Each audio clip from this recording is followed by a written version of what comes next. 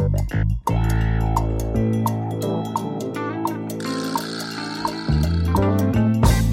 folks, and welcome to a daily rating special.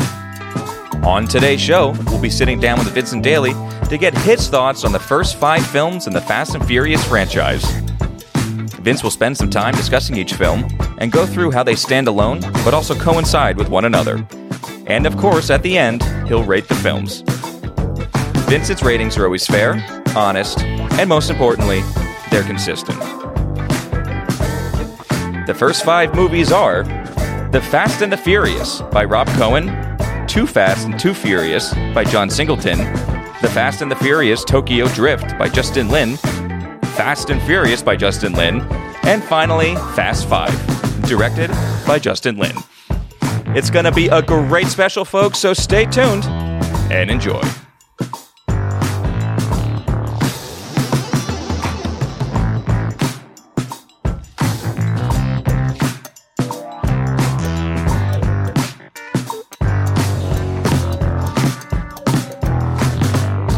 Mr. Vincent Daly, how we doing, buddy? Tommy boy, how's it going? It's going okay on my end. Whoa, he's zipping around, folks. I can't get him. He's too fast for me. He's too fast. He's too furious.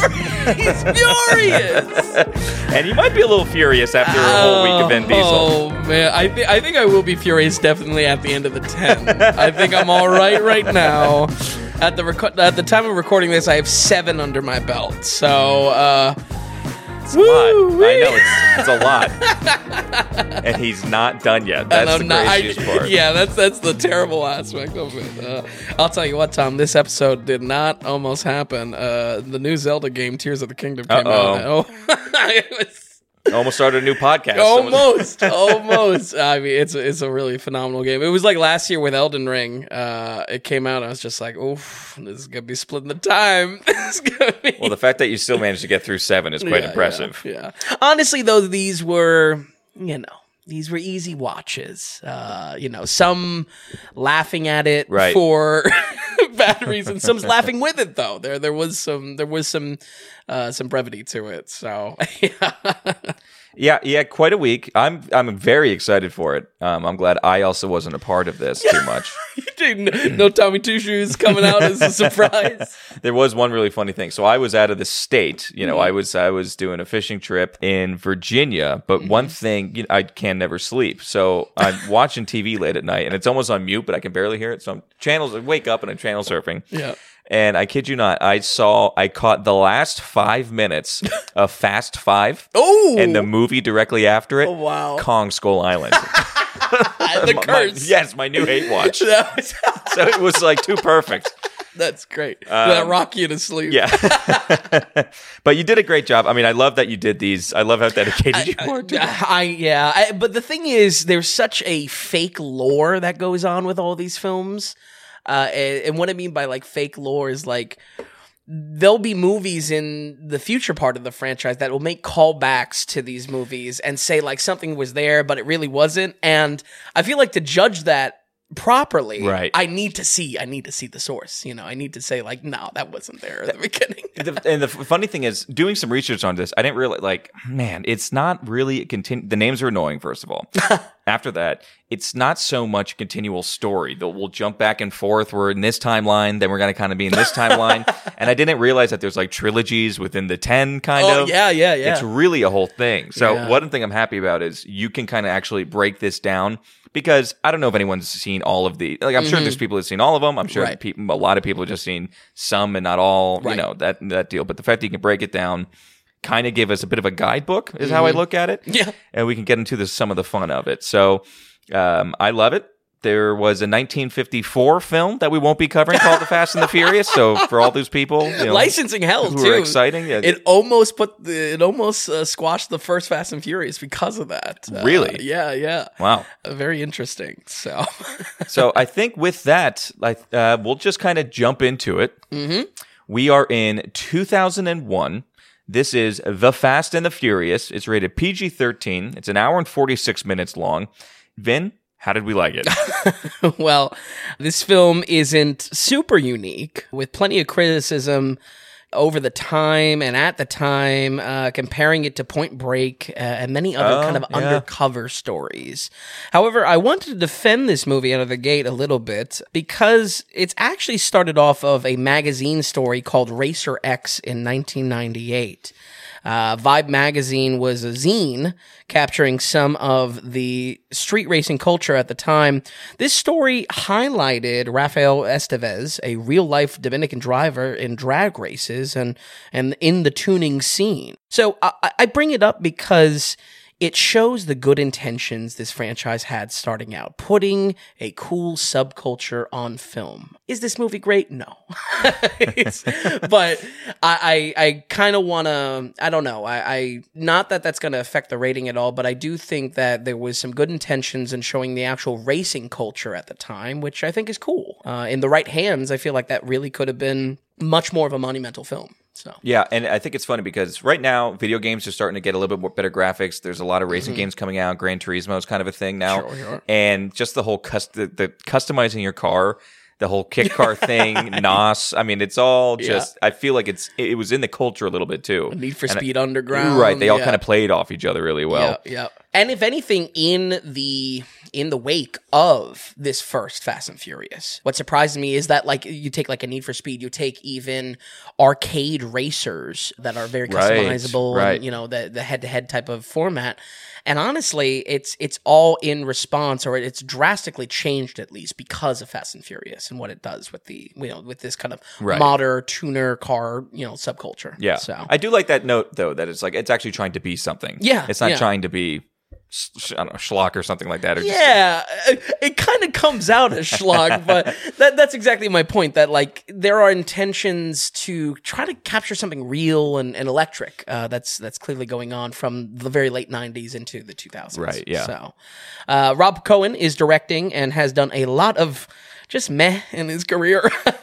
But he is certainly seasoned with working with Vin Diesel, which who knows if he would have been attached to the franchise at all without this. So I think we got a lot of time with Vin in an alternate, not too alternate of a universe, one decision away. Maybe I wouldn't have to listen to the human thumb just go on and on about family. We'll get to Vin with plenty of critiques. So. I do think you're right about the director, though, because he wasn't going to get this, or it was like not attached to him at all. Mm-hmm. And I think it was more of a last minute thing, kind of. He came in, and boy.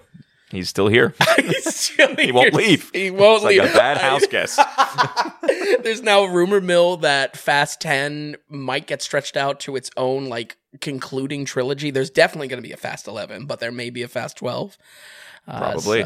But that's funny because Fast 10 was part of the trilogy with 8, 9, 10, I believe, right? Because that's when we get into F8, Fate of the Furious, then we get into F9, and this is F10. Yep. Or Furious 10. I loathe these names. You know what this reminded me? This is the Xbox of movie names. Yeah, where it's just like real. 360 is your second console? Series X, Series S. Yeah, absolutely. No, thank you. But yeah, folks, it's real simple here. Paul Walker playing Brian O'Connor is versus Vin Diesel playing Dominic Toretto. O'Connor is a undercover federal agent infiltrating the street racing scene because of a string of mobile robberies. Hold on to your seats, folks. They're after DVD players and VHS players. Okay. That's some pretty low stakes, and honestly, it's called back to in some of the future movies. But I cannot. It's surreal where this movie franchise goes, and that was what the stakes were in the first one. Toretto is a king in the street racing scene with a very tightly knit crew that has a suspicious loyalty to him. But as we will get force fed throughout these movies, it is all because of family, and that'll crop up almost in every film. O'Connor gets tangled in Toretto's crew, chasing after the promise of a 10-second car, and falls in love with his sister closest to the danger. This movie is a mix of street racing, crime, undercover tension, and romance. And while I wish it was the true-to-life love letter to street racing, like I opened with, the movie is very sadly stale in its execution, even by 2001 standards. Okay. I can't help but think this would have been lightning in the bottle in the right hands for the timing of it, but maybe in possibly a more amateur filmmaker that is in the scene at that time. I don't know, 2001, give it an early found footage, rip off Blair Witch. It's about street racing at like the street racing level. Yeah. Cut out the crime. You're so right. I feel like this could have been lightning, Because it is a bit of an underground.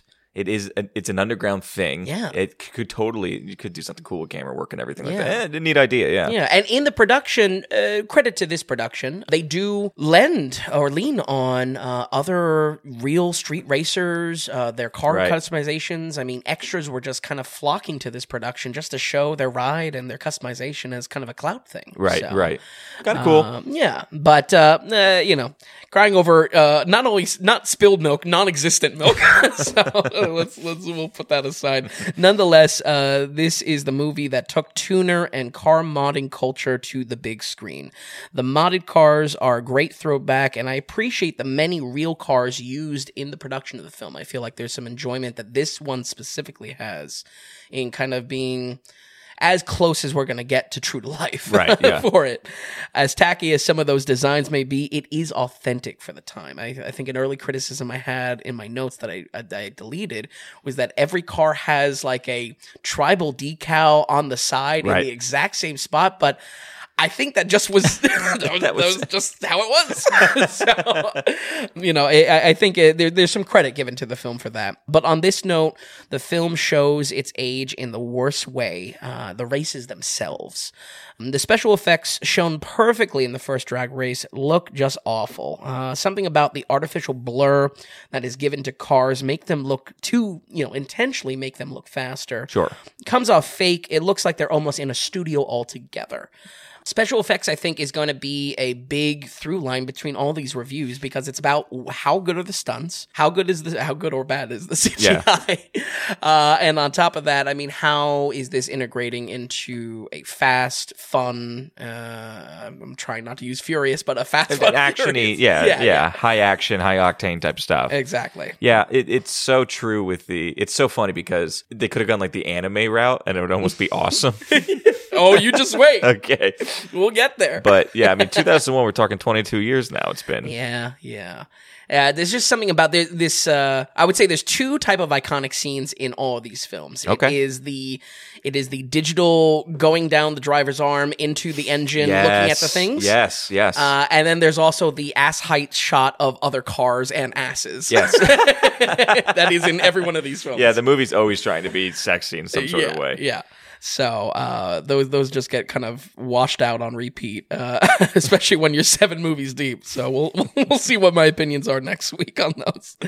But as far as some of this work, I thought it was important to note because for a franchise now known for crazier and crazier stunts, stunt work with cars was the point from the very start. Notable stunts here, pretty much anytime they drive under a truck, which they love doing, there's a surprising amount of driving under trucks. That is like their go-to. And a fun dirt bike chase towards the end of the movie. I think those are the two real standouts here. Performance-wise, it's a mixed bag, mostly because some bad lines just no one can escape. Yeah, the writing's not there. Yeah, I mean, I can't say anyone's really great, but I feel like they're shot in the foot an extra degree. just having some bad script behind them. But surprisingly, it's Vin Diesel that was halfway decent here. I would say the mystery of how Dominic Toretto operates kind of works. He juggles some intrigue on whether he's a bad guy or not, and I thought it was kind of solid just in this first one. But really, the key reason for this, folks, is he doesn't talk much.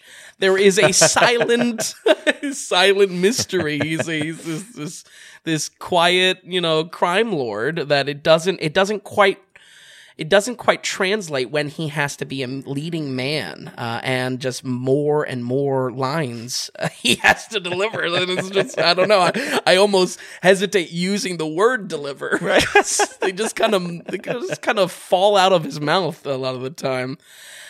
Time and time again, we will see Vin Diesel's own acting be the Achilles heel of these films, especially once we get past that 5 point. Okay, but not yet. Not in one. He's an action upside. And yes, he's a slight upside. So take your credit where you get it, Vin.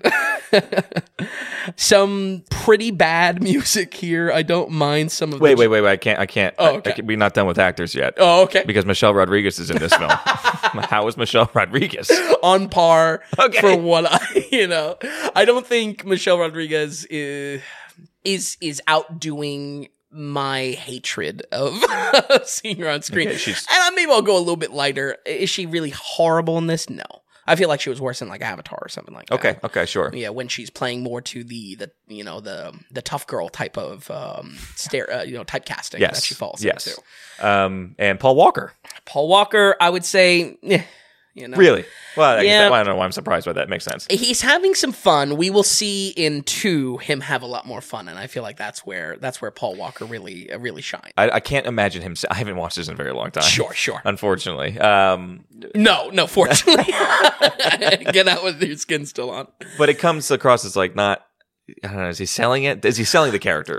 I'll say this much: the pressure that Toretto gives is an odd one. There's this silent intensity that he has, again, as a byproduct of Vin Diesel just not talking that much. Right. That goes away very quickly.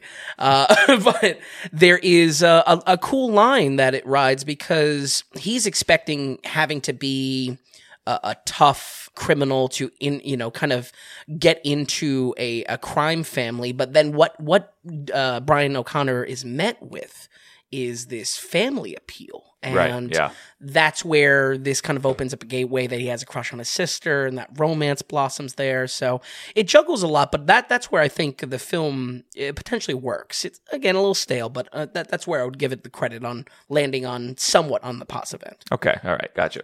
Back to music. Back to that bad music. I like I said, I don't really mind some generic house and trance music used, but the licensed songs just suck. It's just bad. This brings my biggest critique. There is more partying than racing in this film.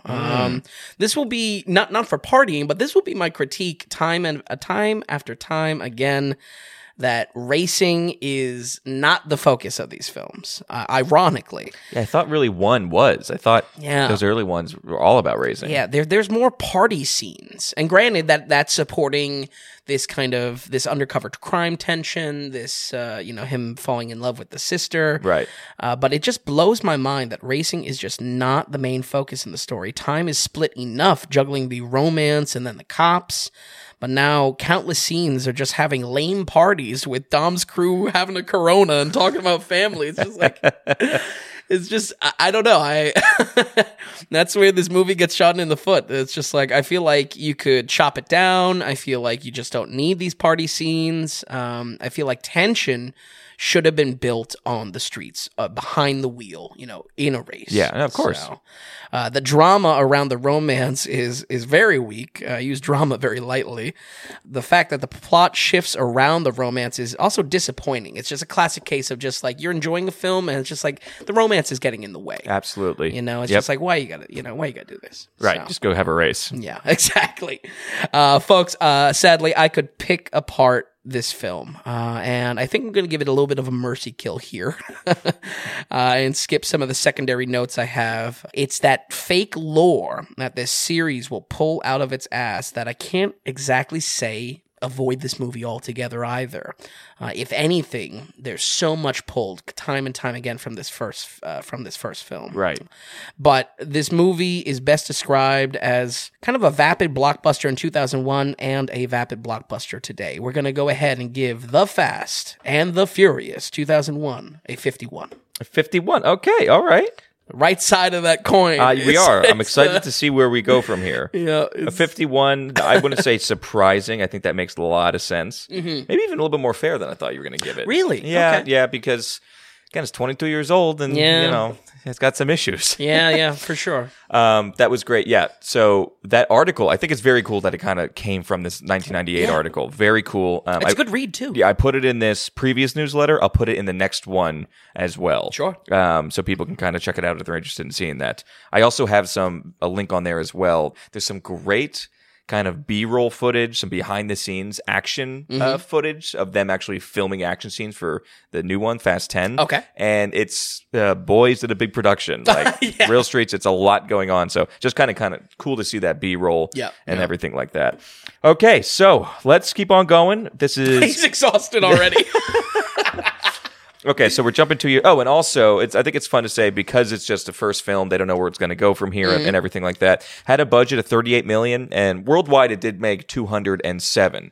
So, of course, as these just become just absolute printing machines, essentially. Oh, sure. You know what I mean? But it starts simple 38 million, but it made 6 times the money that they spent on it. So that's what you need to birth a franchise for sure. And why only 2 years later in 2003 we get Too Fast, Too Furious.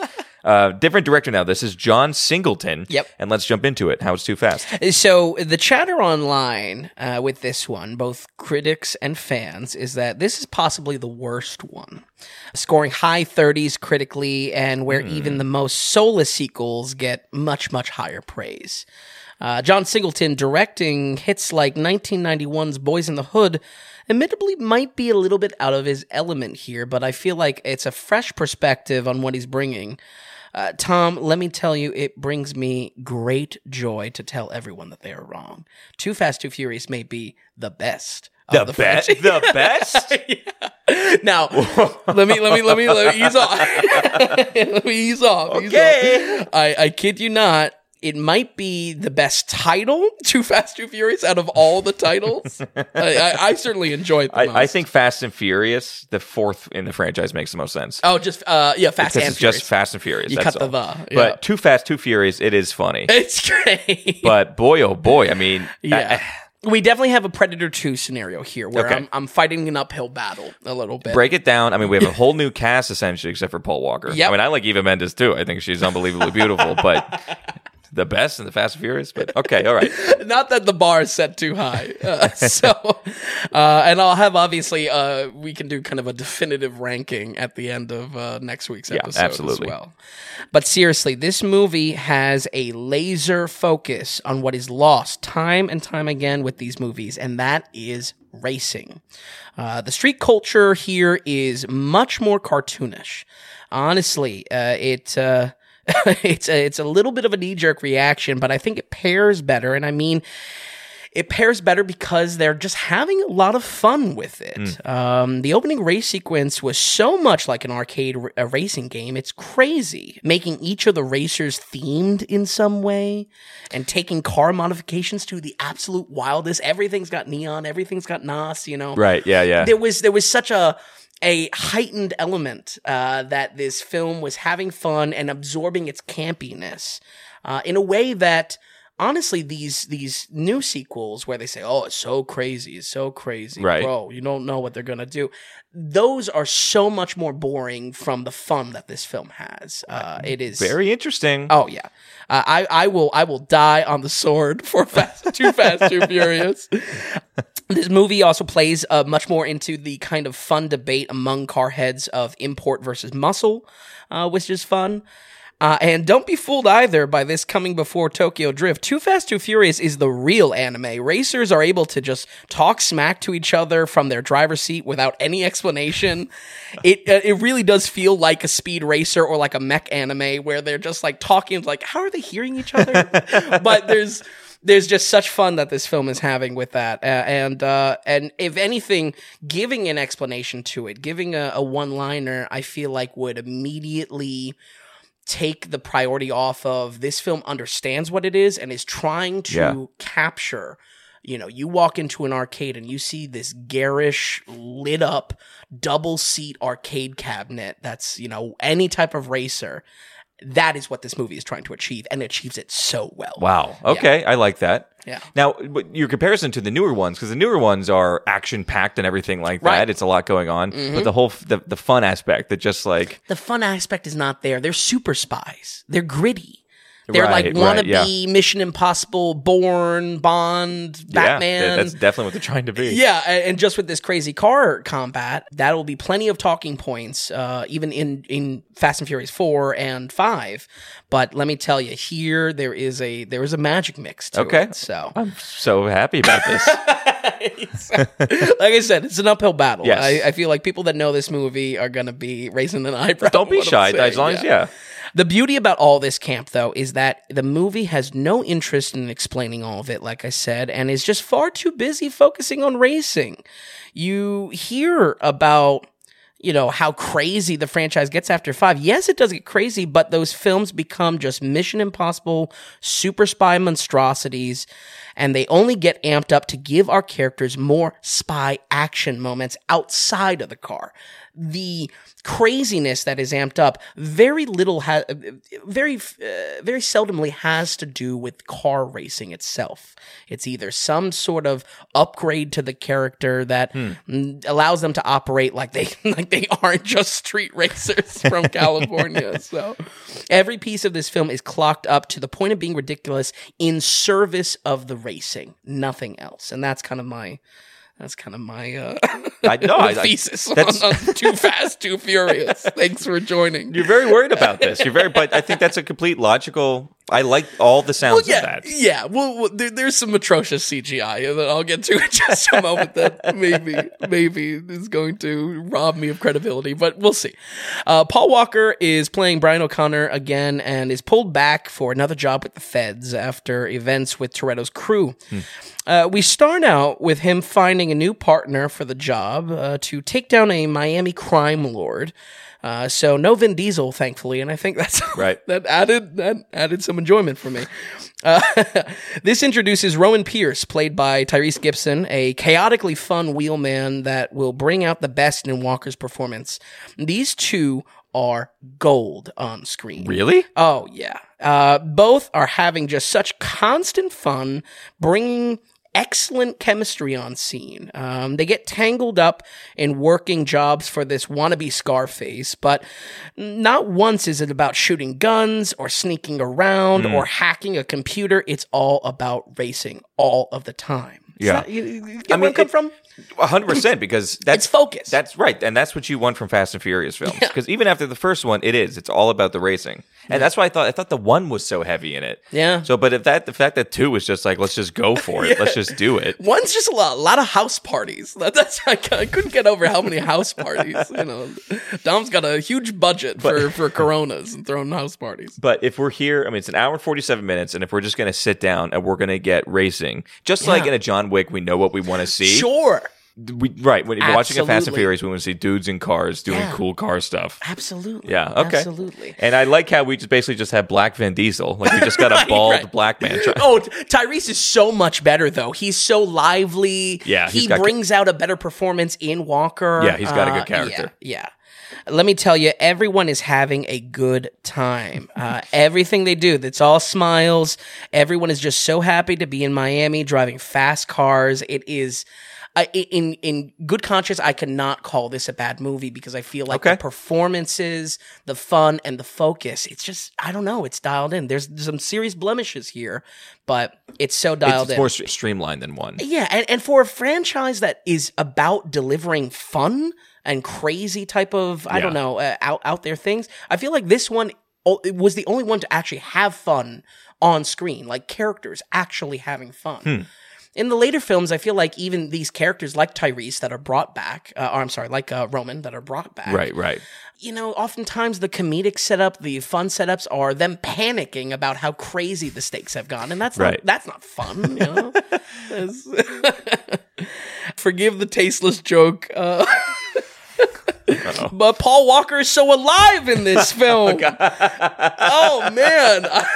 Seriously. His acting was so much brighter and lively compared to any other time he's played O'Connor. Wow, okay. I'm not joking. Compared to his performance in the first and definitely the fourth film, it is night and day. It is like an entirely different actor on screen. I don't know where this fun goes in this fun car movie. It could have been script. It could have been the cast. The set was more alive. Yeah. Like you know what I mean? Chemistry with Tyrese. Oh, I mean, big time. I'm telling you, he's cooler, funnier, more charming. I feel like this is where the character clicked for me. Only for the rest of the series to throw out this tone for this spy family bullshit. I mean, just the simple focus that O'Connor loves cars. Right. He's in Miami with hot women. Right. And he's having the time of his life driving these cars. Like, that is what it needed. That's all it is.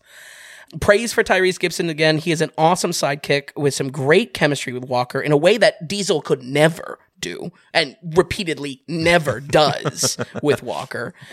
Script-wise, this is where we get some of our stupidest lines, but every time they call each other like bro or cuz, it's sold because of the fun they're having in each other's performance. Yeah, it's like, yeah, they're kind of both idiots. They're kind of both bros, but they rock that, you know? Do you think this is the director coming from kind of the Boys in the Hood movie? And just... it has to be. Maybe I honestly thought that was going to be a watch in coming weeks because I want to see, I think Boys in the Hood is like a duo. And then, of course, throughout this entire franchise, I was kind of thinking of like Bad Boys or something like that. Definitely, that comes to mind. I'm definitely curious to check out that to see if there's any kind of, any breadcrumbs there. Right. But Roman in this film might be my favorite character in the series, but it is specifically for Roman in Too Fast, Too Furious. He will have to morph to fill this more serious tones in the future movies that they juggle. But here he is genuinely funny, fiercely loyal, and just seriously great. The fact that I have two big praises for acting, I think That's needs a big to deal. speak volumes for how like cookie cutter and blockbuster this movie franchise Yeah, I is. thought he was terrible in this. Yeah. Like thinking back on it, I thought he was just like bad. Yeah. Wow. I'm there with you. I mean, I'm definitely gonna have to watch this one. This is being watched. Yeah. No joke. The seeds of what this series will become are planted here. The plot is a little bit more James Bondish, and not just for the undercover aspect. Cole Hauser plays our villain with a Bond-style torturing scene and everything. Cole Hauser, by the way, is the guy on Yellowstone now. Oh, really? Yeah, he plays. Oh my gosh, I can't remember. He plays Kevin Costner's main right-hand man, ranch hand, kind of. Very funny. Wow. Humble beginnings. Yeah. Too Fast, Too Furious. He needs to bring that to Yellowstone. It really does these sprinklings of spy lays down the template for what these films will become. It is law versus crime, with our crew being somewhere in the middle, finding their own way. That if not to oversimplify it or not to even be cynical, but that really is the writing template. You can go pretty simple on these films. Yeah, I mean, plug it into an AI. You're gonna get a Fast and Furious script spin out. What was really surprising is camera work in normal scenes. It was kind of solid. Two scenes in particular were straight up great. The camera is very dynamic, presenting even mundane talking scenes with a lot of motion. There's a lot of dynamic work going on there. Matthew Linetti is behind the lens on this one and gives us my favorite shot, I think, in the whole series. There is a tracking shot for a helicopter that's flying overhead. Presumably, camera car is a truck with a crane or with an arm, and it's tracking this helicopter. It outpaces the helicopter, so now the camera is upside down, and then reveals a cop car chase behind them, of which it flips and have the cars drive by. It was fucking awesome. Wow, it was an awesome shot. Okay. Like, ballsy, fun to look at from a production standpoint, like to see like, oh, how'd they do that? Yeah. It's impressive that you're saying all this about the second film in this franchise in 2003. Right. Like this is when your best shot's coming from. Right, Wow. right. At least my personal favorite. I mean, obviously, the car mayhem will outdo itself time and time again. But Right. There was something really special about the camera work here. So Love it. Notable stunts here. That same cop chase with the helicopter, as well as the first race after getting the job with the crime boss. They have once again rival racers racers, like I guess bad guy racers. It's not rocket science, but it's fun. It's fun. Yeah. And the way they interact with is not a fight, not punching each other, not shooting each other. It's racing. They solve their problems through racing. It's totally what the game should be. It's great. It is. It's like a game. Yeah. You want it to kind of be a bit of a video game. Yeah. So now, folks, I've danced around this long enough. The CGI is atrocious. This shit looks like Transformers Beast Wars, the original TV show. Which is a plug to a future week when we have to review the new Transformers. Yeah. I mean, it's seriously... Tom, have you ever seen those wild, like, Nigerian films with, like, the worst CGI ever? Like the cats with like missiles coming out of their necks. No, okay. I haven't seen the wild Nigerian films. No. So there are in the deep reaches of the internet some wild Nigerian films that have just some horrible CGI. It looks like that in 2003. Wow. Yeah.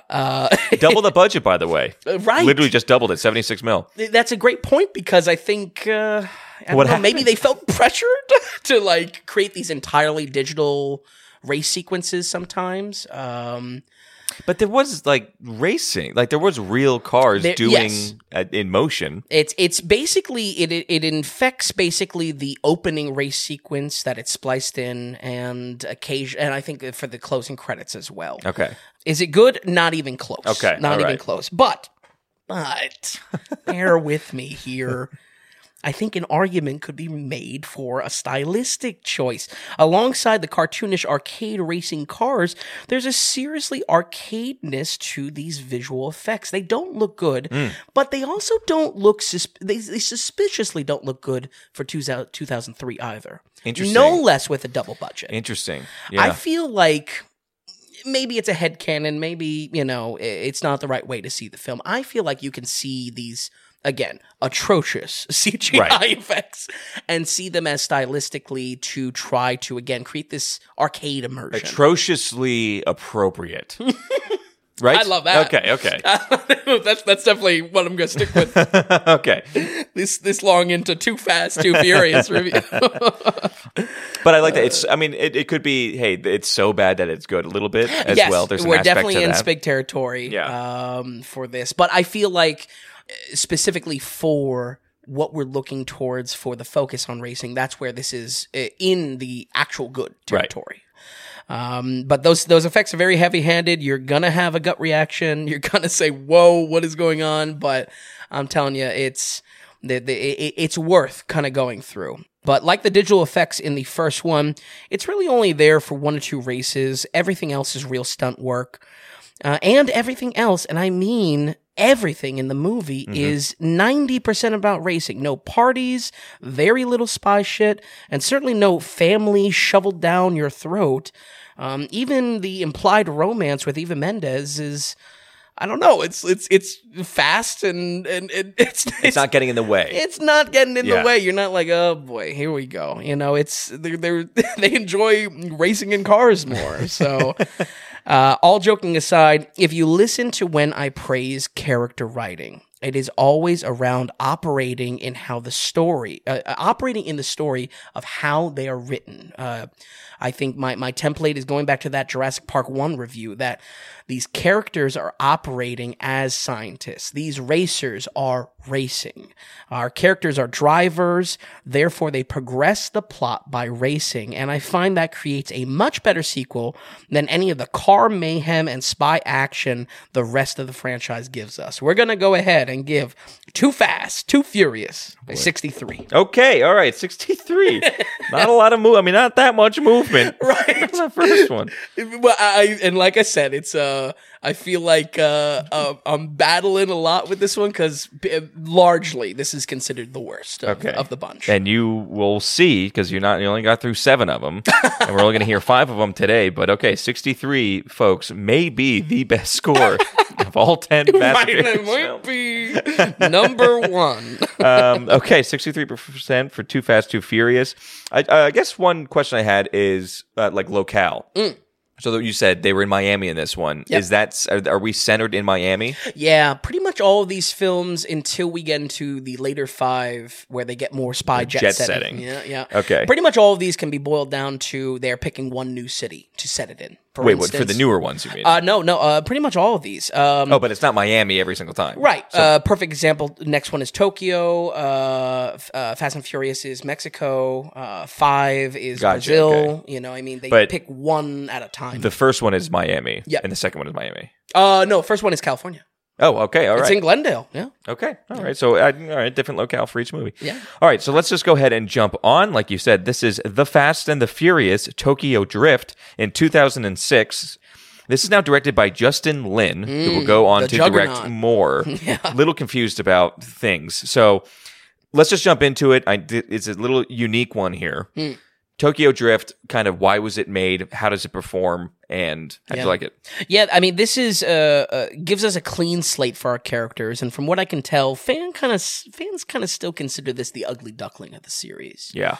Justin Lin is directing here, helming 4 of these movies, and this being his first, with covering the remaining slots for our episode. And full credit to him because his eye for car stunt work is clearly a highlight for this series, and reaches new heights in this entry specifically. I feel like the car stunt work, the physical destruction of cars, just how willing he's to wreck these expensive-ass cars, you know. I feel like there's some credit there. I'm not a huge fan of Justin Lin. I'm definitely not a fan after seeing the ones that he's directed, but, you know, there is some credit there. It's also important to note that this movie takes place later in the timeline, as you alluded, Tom. I don't know if it's multiple timelines, but it is a later entry taking place sometime after Fast and Furious 6, and we loop around with this movie then.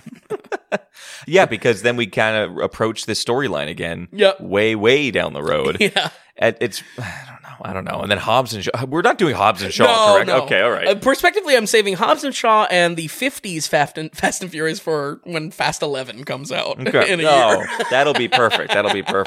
Okay. Yeah, so, I think it works just watching them release order. I kind of had all right. I had not a panic attack, but I really put some research into what is the proper watching order of these. Right, do you need to reshuffle? Honestly, the way it's called back, and again, with this kind of fake lore that the series cooks up, just watch them in release order. I think that's totally fine. So, this movie location hops yet again to one of the sources for tuner culture and drifting, but dials back the crime to tell kind of a more age-appropriate story in true anime fashion. This is a high school age adventure. We follow a country boy named Sean Boswell, sent to Japan as a punishment for his reckless racing. Oh, boo-hoo. Little does he know he will embark on a Gaijin's hero's journey to learn the art of drifting. Pretty racist, if you ask me. I mean, they talk about cultural appropriation. People were upset Scarlett Johansson playing an anime character. Where were those crowds now? Or back then? The Yakuza does enter into the mix to raise the stakes for high schoolers just a bit, but only when the plot has run out of cookie-cutter problems to source from. And those cookie-cutter problems are, hey, quit talking to my girlfriend. Hey, I challenge you to a race. I feel like the juvenile tone of this, the high school tone, it made me take everything a lot less serious here. Absolutely. Yeah. And I can't imagine the acting was very good. But I'll let you go at your own pace. Yeah. We're right there. Folks, I have to be honest, though, the worst part about this movie is our lead, played by Lucas Black. He is outright terrible. By some terrible decision, they made him this country bumpkin, I'm your huckleberry, southern draw idiot, and in this very Asian setting that he's in, he sticks out like the sore thumb he is. I mean, it's bad. I've never experienced whiplash with line delivery. I think I may have now. So this isn't like a John Wayne Brannigan in England type thing, right? Somehow you got Brannigan. Thank you. He's got it. But bigger shock than that. Oh, bigger shock. Bigger shock, like an ice bath of shock. Man, he sounds like a total imbecile. I mean, I am not kidding. It is outright terrible. Straight up sounds like he belongs in King of the Hill. That's how bad. Is the actor naturally a Southern boy? I have no idea. Get him off the screen. That's a good point. I don't know. I think for how overly Southern it is, I think it is a very bad accent work. He's hamming it up? I don't know for sure. Okay. But then we have the romance focus like we had with one, and I'm telling you, Sean is just not doing it. Back off the acting, Sean. I think he is going to come back around eventually, but we'll see. Okay. We do get a fan favorite. Sung Kang is introduced as Han, someone we will see again and again in future movies, and a serious fan favorite among what will be our cast of drivers, our Avengers of drivers, if you will. Nice. We hit all the plugs. And he's pretty damn cool. He comes from the Brad Pitt School of Acting, where he's just eating constantly. Okay, cool. And Han is a welcome addition, though, because he's probably the only real good performance in this film, and he's legitimately a cool character. Han's always been, a good highlight in all these films. Okay. So, Little Bow Wow isn't very good. Never thought I had to say that in my life. But apparently he comes back in the 9th one, so maybe Are you serious? he'll redeem himself. Yeah, I mean, these films run out of gas, run out of fodder characters to pull from. Because by the time we get to 5, they've already pulled the Avengers card. We're getting the whole crew back together. We're getting, But this is, right, but when 5 comes around, these players are still in their own Tokyo Drift universe. Little story. Sure. You know what I mean? Yeah. Okay, all right. I guess we'll just have to They just pull along for the more. ride. They pull Who's the more. Doctor Strange that comes and blends these universes? That's Little Bow Wow. Twinkie? Is his name in the movie name is Twinkie? I was gonna bring it up. Oh man, who let him have that name? I'll say this is a much slower film. The Japanese tuning and drift culture is very cool, though. Of course, I will be remiss if I didn't mention the anime Initial D. So much of the visuals, racing track variety, and emphasis on drifting all ties back to that 1998 anime. And clearly, Justin Lin should be given some credit for capturing real stunt work that was only ever animated otherwise. So, I said, I'm not a huge fan of Lin's directing. He also kind of crapped on an already declining Star Trek franchise when he did the Star Trek Beyond. Oh my God. He's the one who did that. Oh my God. That was an actual revelation for you. So but with the action, so at least he can do a car chase. Yeah, a car chase, a car crash. Okay. You know what I mean? And did it feel anime-y? Absolutely. Okay, that's cool. That's cool. Especially on the real, there's this Japanese hill that is like a crazy zigzag. Mm-hmm. I mean, that's been in Initial D. That's been in other things. And what, Initial D is what again? An old anime from 1998. Okay, but like a classic? Maybe not a classic, but a car classic. Oh, it's all okay. about car racing. Okay, gotcha. It's all about drifting. CGI is back to being on par with the first one, which, believe it or not, is better. But, that's just the weird aspect of 2. But let me tell you, the physical stunts are that are done with cars might be the very best. Easily the best real car work yet in the series. And there's just some things that I think I prefer, even though we get so crazy and so wild in the car mayhem eventually. There's a nice balance here that will get thrown out a whole hand. It's that balance with the car destruction that I want to praise again Justin Lin a little bit. The early, as far as notable stunts, the early wreck that lands Sean in Japan, the first parking garage race sequence, and the classic drifting hill sequence, all very, very notable stunts and good stuff. Okay. So I would say I didn't like this movie a lot, but production-wise, it looks great and might have just saved it. Off of the street racing alone, it's excellent.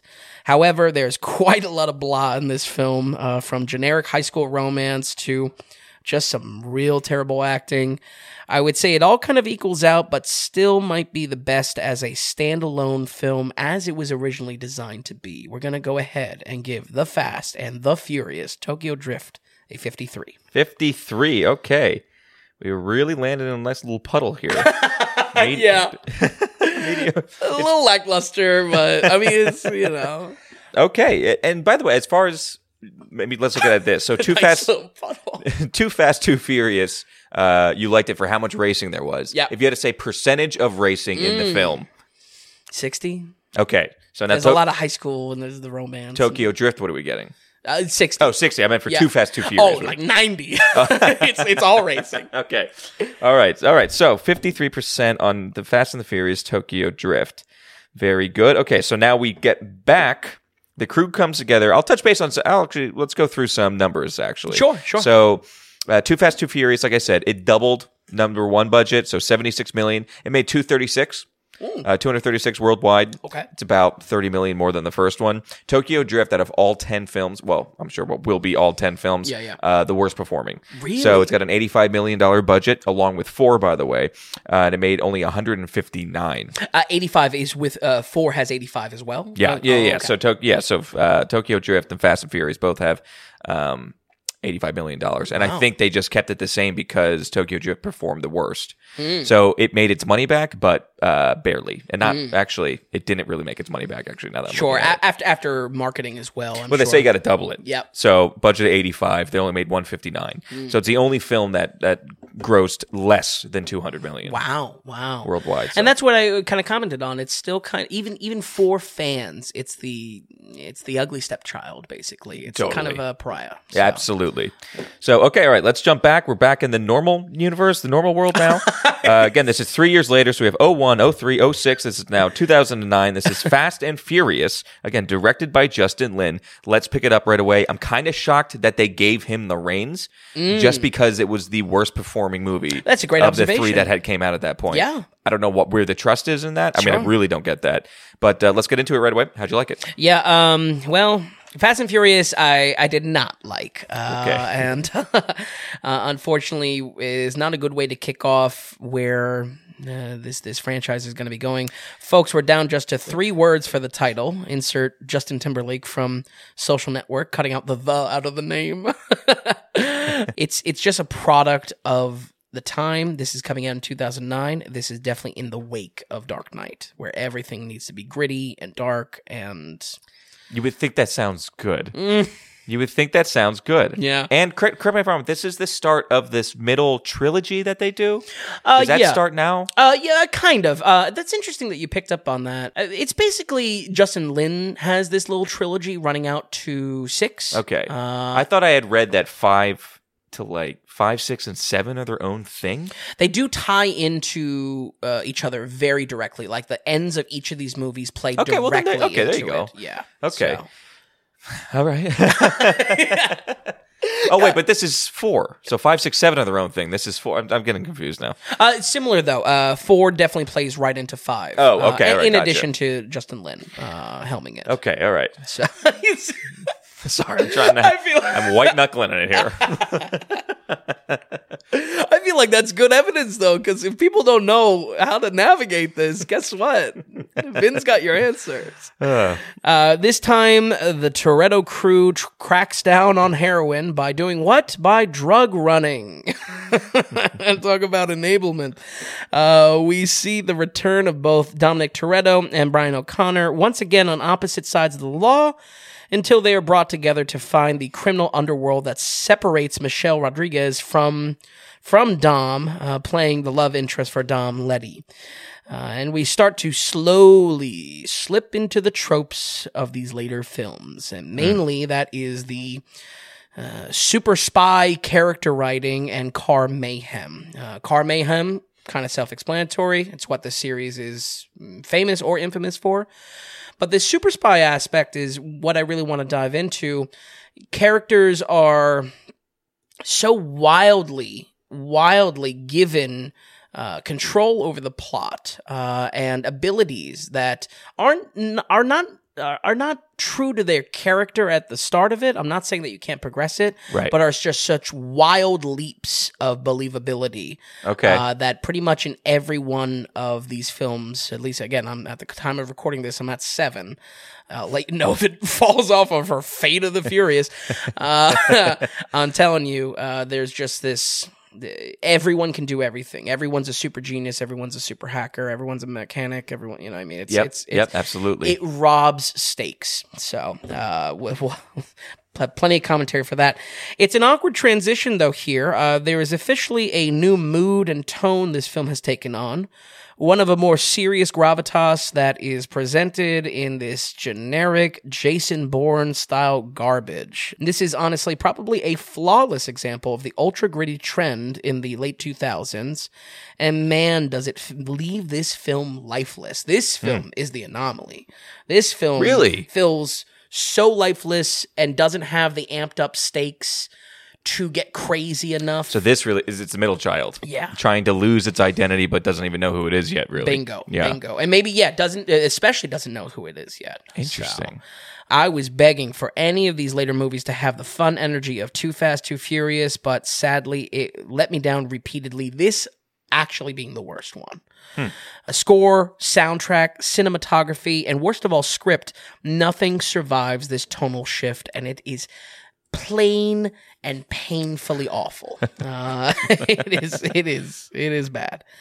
I have to be honest, coming back to Vin Diesel and Michelle Rodriguez was not fun. Right. I feel like their acting is just so bad in this. Vin is just a plank of wood.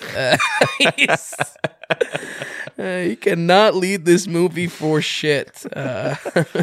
He has like this Batman detective vision now. I'm not joking. Like, he forensically analyzes in his mind a car crash. And meanwhile, he just looks like idiotic. So it's right. He's like calculating everything in his mind. And now suddenly he's this like strong vengeance type. I can't hold too tightly to Fast 1 because otherwise it will be a critique in every one of these films. But Toretto was only ever a decent character. He wasn't great. He was a decent character. He had some mystery, an empathetic spin, but he's not that great. Vin is missing a little bit too many screws to really capture any degree of cool factor, certainly that cool factor that is needed in a leading man. You know, so when he gives these wannabe badass lines, he sounds like a total imbecile. Yeah. I mean, this dude is so You just can't dumb. sell it. Yep. Yeah. I mean, I hate, call it friendly fire going after a fellow Vin, but I'm telling you, the dude, he needs to stop acting.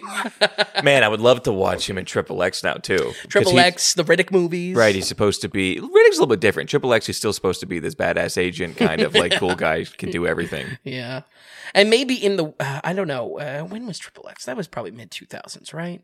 Maybe in the wake of that, that's where, again... They thought, oh, why don't we just do that in the Fast and Furious franchise? Yeah, producer type of talk. I know, and it's funny because I like the idea of going. I like the idea of going serious. I like the idea of going Jason Bourne, whatever, some sort of grittiness and everything like that. Like that sounds cool. Okay, and like at that point, I'm not upset that if we're not having fun. Like if you're gonna give me James Spy Bond, action. yeah, James Bond isn't necessarily fun, but it's just like really good to watch. Right. But this just seems like it's failing. Yeah. And the script's bad, and the writers.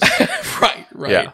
I mean, at this point in my watching, I truly feared for every other movie to come because of Vin's acting and central focus. I hate to say, those fears really do come true. The half Batman, half crime style action in this really sucks as well. Such horrible fight choreography. There's this part where Vin is like Batman holding someone out the window for information. He lets them drop, and then somehow in the choreography of it, they flip to grab the same windowsill, which O'Connor saves them from. It's just like bad. Yeah, it's bad. No one's trying. Please hire some sort of choreographer, because I don't think there is. Maybe it's writer's strike. Maybe there's a choreographer strike. Wow, that's an interesting take. Topical. Yeah. But yeah, actually, there might have been a writer's strike. I'm telling you, it's bad action. Paul Walker is back on par with his performance in Fast 1 as well. and nowhere near as fun as in Fast 2. I'm sorry if I'm kind of holding the torch for Fast 2, but he was really a blast. It was a great performance out of him. But he has to fill this kind of gritty bullshit, and especially he's now the law angle again. Well, guess what? He now has to be kind of the buttoned-up law angle. The writing behind this side of the story is particularly bad. Pretty much every time the feds are on screen, it is cooking up an excuse for the writing that they dug themselves into. There's this weird time thing that they have to check the right documents in the right files, and gives them this like 2-week window. And it's like, couldn't your writers just figure out a different way than to throw jargon at us this way? You know, it's really lame. This clearly was the weak spot in writing, because the next film we see the law angle reworked in a big way, a Dwayne "The Rock" Johnson size way, which thankfully works a lot better. We also get introduced to a new female racer in the crew, Gal Gadot playing Gisela Yashar. I think it's Gisela. Yeah. I would say she is the lower half of the character rankings, but only because it's very, very early in Gadot's career. While, of course, beautiful, her line delivery is unfortunately very terrible. Yeah, it makes sense. It's just struggling with the simplest of dialogue that kills specifically the cool factor she's going for. She's supposed to be this like cool as ice type of racer, and it's unfortunately not cool. Now, though it's tame for what's to come, the infamous car combat, or car foo, it's here, folks. If you're looking for it, the car foo's here. And there are plenty of action adventure style car sequences. I can't necessarily call them racing scenes, but there are plenty of fast cars. It is not at the point of outrageousness full time yet, but it's just ridiculous enough that it removes any true harm or stakes for our characters, which, when I think of these action sequences and how I turn my brain off and how I'm not engaged with the mayhem, as visually impressive or production-wise how impressive it is, I turn my brain off because I know my characters are not going to die when performing these increasingly outrageous stunts. Notable stunts here, there is a mine shaft race sequence that's pretty intense. And then also the opening heist, which I'll give credit to it, but it's also a perfect example of why I don't think the spectacle works without stakes. It's right in the opening, there's this gas truck that they're heisting, and it's rolling out of control, and Letty is yelling in Dom's ear, and he just drives right towards it and like drifts underneath it. And all right, cool, visually whatever, but in no way do I fear for their life. Right. In the way that the action is being sold. Absolutely. Yep. Yeah. It's just too safe. Everything is too safe. Yeah. And the danger isn't there. Exactly. Yeah. And that only compounds the crazier we get. Right. Yeah. You know what I mean? All the praise that these later films get of just like, oh, bro, can you believe that?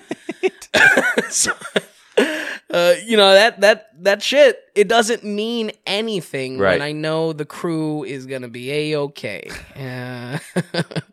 Folks, this one was just so painfully generic, so painfully boring.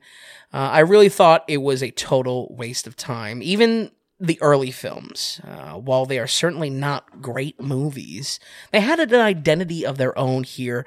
And to top it all off, I think that this one could even be a pass with the franchise lore itself. We will see this film's events retconned again and again. I feel like it's a total pass even within the franchise recommendation. We're going to go ahead and give Fast and Furious 2009 a 33. Wow, 33, big dip, big there dip. We go. It's a bit deeper of a puddle. Yes. And you mean that? You think that people can just kind of go ahead and skip by? I think so. You're not going to miss too much, not drop too much? I mean, there obviously are aspects that are brought up, but again and again, they're just retconned for this fake lore. You know what I mean? And Right, by yeah. fake lore, I mean, it's like you're pulling this shit out of your Right. ass. It's not real lore. That wasn't there in the films. Wow. Okay. All right. So 33% for Fast and Furious. Again, I still think it's the best name. Real quick, we want to remind people, we don't do producer segment on kind of these specials. But just a quick reminder, we're going on the value for value model. Are you finding the podcasts, the website, the newsletter valuable? If you can, you go to thedailyratings.com, you go to the donations tab, and through monetary support, you can show us what kind of value you're getting from kind of everything that we're sending out. And through kind of donating our way, basically you become a producer and you become an official producer of the Daily Ratings. So with that money that you're sending us, you go ahead and write in a note. We're going to go ahead and read that right here on the podcast, whether it's questions, critiques, comments, whatever, it doesn't matter. If you're going to take the time to fill out the form and send us some cash, then we really appreciate it. We're going to read whatever you write there. Yep. And again, it makes you an official producer of the Daily Ratings. So if you're getting value from all this, go ahead to thedailyratings.com and head to the donations tab. Now, okay, so this is our last film today, and this is when the franchise really takes a turn. So now it's a $125 million budget, when 4 only made $360 million worldwide, which was the most grossing. This now made $626. Whoa, And I'll make a note for almost literally all of these, all 9 of these so far that are out. They do okay in the States. They do all right. Really nothing to like get crazy and shout about. Okay. They are huge international films, and Really? most notably China. Oh, wow. Huge in China. Yeah. Interesting. They are consistently now, like, I think once 5 comes along, and maybe even 4, China's always performing better as far as even in the US, which Wow. almost never, ever happens. Interesting. So it is strange, but they're really starting to clock up here. 5, they're making money to it, and they know things are going to be happening now.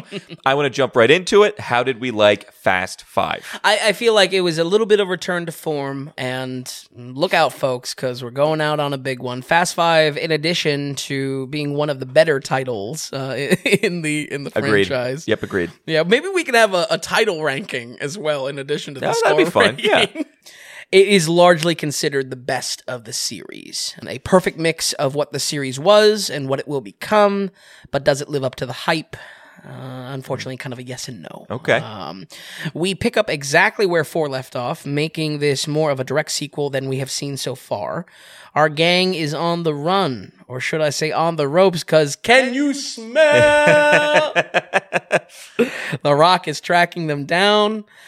I actually think this writing is a good early praise, an early win for the film. Super Cop Hobbs, played by The Rock.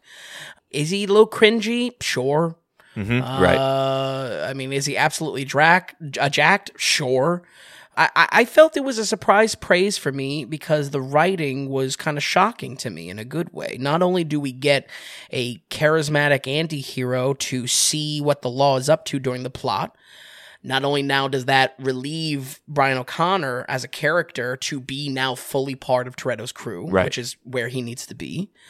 It adds a new layer of tension to the action, with Hobbs being such a threat to shutting the crew down. It's a little bit of tension from both sides, which I think just works better as a action thriller. Okay. Does that make sense? Absolutely, yeah. Yeah. Where before the law angle was just like, and they're acting crazy. We can't control these racers. Right, It's like a non-factor. Now the law is actually a factor of tension. for Right. these You actually threats. have some stakes here. Exactly. Yep. Exactly. But Toretto's crew can't just lay low. They got to pull off one last job to get the payday to freedom. 5 out of 10. The 5th film out of 10. And we're talking about one last job. I feel like if they knew what they were going to do, cut that out. Stop that. We're just silly now. So a full-on reunion with the gang is needed. A true Avengers moment 1 year earlier, actually. It was 2011. This means fan favorites from 1, 2, 3, and 4 make an appearance, giving some heist expertise, I guess, that I assure you that their characters did not have previously. They did not have this heist expertise. Ludacris will be a character that I touch on more and more in the second half. Okay. But yeah, he went from like an event promoter to now super genius. Okay, like from- Q almost. and Okay, then, from like, the a first Bond. one. Yeah. Great, okay, yeah. No, from it's tough. Originally, the character I think was Ja Rule. I think it then got Yes. recasted as Lucas. Yeah, I think it. Yeah. Okay, I'm with you. Keep it up. From what I can tell, this reunion is where Fast Five gets all the love from fans. But honestly, I could just give two shits about it. Characters are not written how they were in their individual films. So my observation is like, do they even matter when they show up as newly written, newly forced through the mold and the lens of the Right. tone that this film is taking? Same name, different character. Exactly. Yeah. A perfect example of them is cutting my favorite character, Roman, and making him, I don't know, his jokes aren't even funny anymore. And who plays Roman again? Tyrese Gibson. Oh, okay, right. He's forced to have this same serious mold as everyone, and yeah, he maybe gets one or two joking moments, but again, pales in comparison to the fun that Different he was character. in the original one. Yep. The heist story structure, and you could be saying, oh, it's a heist now, it's a little bit more fun. I mean, it really plays out generic with planning stages and brainstorming scene in any film like this. And let me tell you, the need for racing elements and cars in this heist idea is so stupid. Like, it's only 5 and we don't need cars. Right. That's the trajectory that we're at right now. You could just feel there's no focus on driving anymore. A flawless example, and I really had a bone to pick with this scene. A flawless example is they have to get this blue Porsche for getting a 10-second car. It's a callback to the first one, and they have to get by some cameras super fast. They challenge this guy with a blue Porsche to a series classic pink slip race where you lose the race, you lose your rights to the car. Okay. You get your car taken from you. It's a series classic. I'm in for that. Yep. The next scene, they jump to already having the car. In that, you see it flawlessly. It is not about racing anymore. The editors, the writers, Justin Lin even, saw that scene as filler. Do we really need to show them racing? Do they really need to show them? Right. Let's just do the action. Right. Yeah. Let's just get, yeah. It's just such a crazy understanding of their own film. It's lost its franchise. soul. Yeah. Yeah. Exactly. I understand how in the scope of the story, sourcing modified cars may seem like busy work and a distraction from the plot, but I assure you, editing out scenes like this will only make the franchise's identity crisis worse. And that's where I was really standing with this. I mean, this is a film for the fans. It's really trying to clock up nostalgia. Yeah, this is one. Yeah, but man, it's got the focus in all the wrong areas. Hand-to-hand fight choreography is better, admittedly. Definitely not the lows of that ledge scene that Vin Diesel had. But that's a direct improvement coming off of 4. I am, however, seeing a trend, at least in these Justin Lin films, that whatever action trend is hot in film at the time, they rip off. We had the gritty, dark knockoff last time, the wannabe Dark Knight. This time we are filled with exotic location and parkour segments reminiscent of Daniel Craig era Bond movies. What's the hot internet thing? Right. They're kind of, yeah. Exactly. It feels like this is coming off of like a Quantum of Solace or later kind of Bourne films that they're trying to rip off. Okay, yeah, I bet. That in itself captures a little bit of my hatred for these films. They are parasitic in nature. They are just leeching off other movies at a certain point. And it's not in its DNA. You don't want to see action as far as these guys doing parkour or fighting. Yes. You want to see them fighting in cars. Right. You want to see them in cars fighting. That's what you want. The car food. Yes. You want racing, but we're not going to get racing, so you want car food. 100%. I'm glad we're on the same page, Tom. I feel like even researching the reception of these films, I felt like I was taking crazy pills because it's like, oh my God, how do you misunderstand? That's the thing. You were a movie critic. You were not a Fast and Furious fan. Right. I wasn't fan first. Two very big things. Two different things. Very different things. It's totally different beast. I would say the card work is largely what keeps this film in a positive rating for me. My preference for racing focus aside, we are fully in the car mayhem mode for the action. And that will only go up from here. I think where this is most impressive is in wrecking the cars because a surprisingly little amount of CGI is used. They're really wrecking some cars. That's great. Yeah. Okay, yeah. right there. Okay, at least we're doing that. Yeah. Seriously, you know? Yeah, there's something for it. This is where Justin Lin's directing shines, honestly, and a carryover from my praise in Tokyo Drift. Lives lost, collateral damage aside, the physical destruction on screen incorporates an impressive amount of practical effects, and that production should be praised. I know a lot of moviegoers will also, or maybe I shouldn't say moviegoers, but kind of film buffs will like to track, what's the craziest car wreck? They always give it to Blues Brothers for the craziest car wreck on screen. I feel like that scratched a little bit of production praise that someone could get behind for how crazy they are with these wrecks. Well, I'll know where to go but up at that. You'd think. Notable stunts, an early train heist with the crew, and of course the true insanity of how the main heist progresses for the finale. No spoilers. Folks, as you have heard, I've really tried to grasp an appreciation for this film, for the franchise, for the car culture of it. But going into this, I thought I was going to be able to trust fans to get it right for their franchise. I came out saying, this is the best it gets. Oh boy. Yeah. I said, oh boy. Yep. I mean... Sadly, for all the reunion that takes place in this film, every character has little to offer and boils down to a fan shout-out to fill a driver's seat to progress the plot.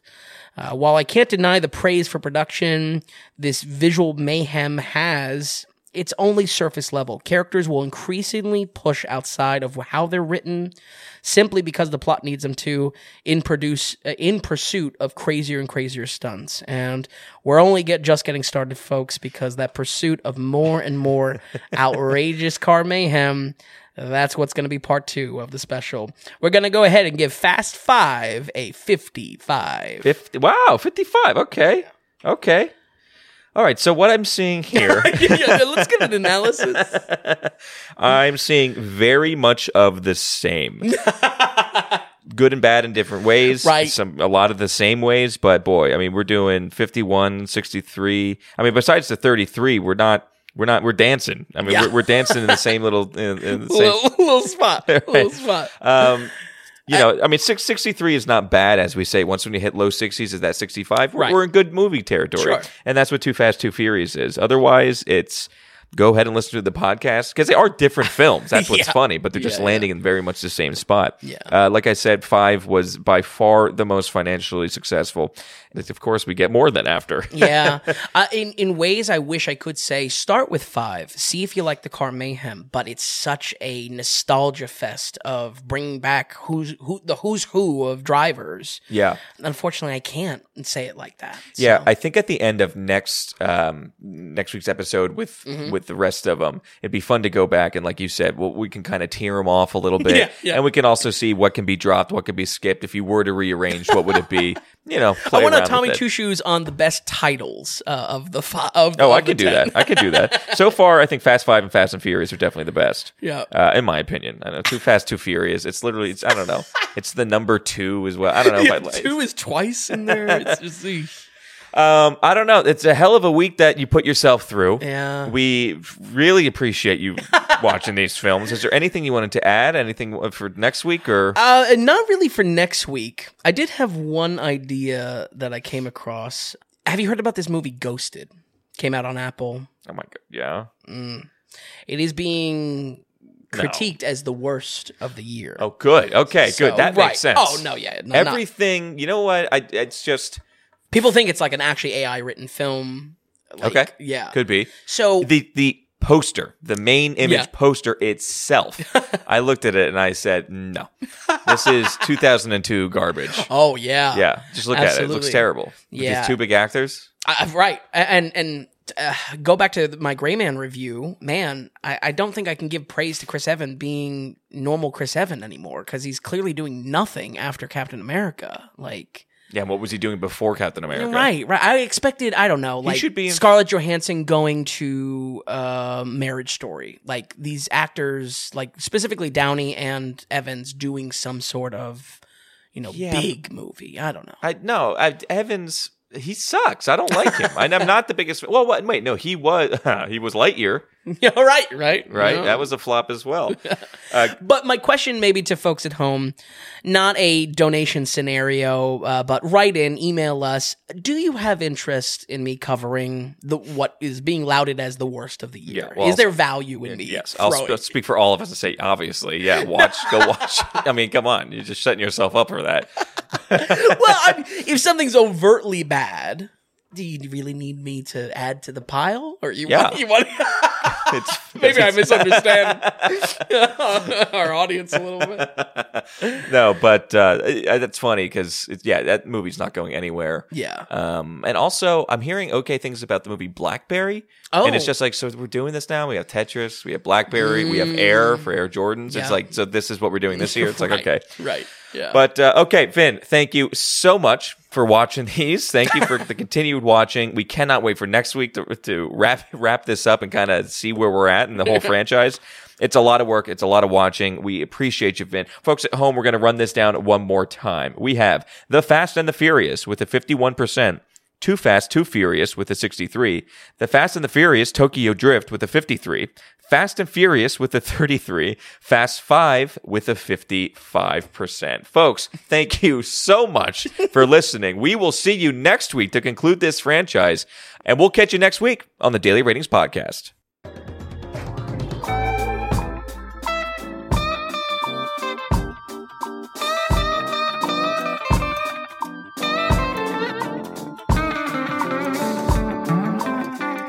If you enjoyed the podcast, if you would you give us a good rating or tell a friend about us? If you're wondering if a film is worth a watch, or if you'd just like to see more movie ratings from Vince, be sure to stop by thedailyratings.com, where we have our ever-expanding catalog of films.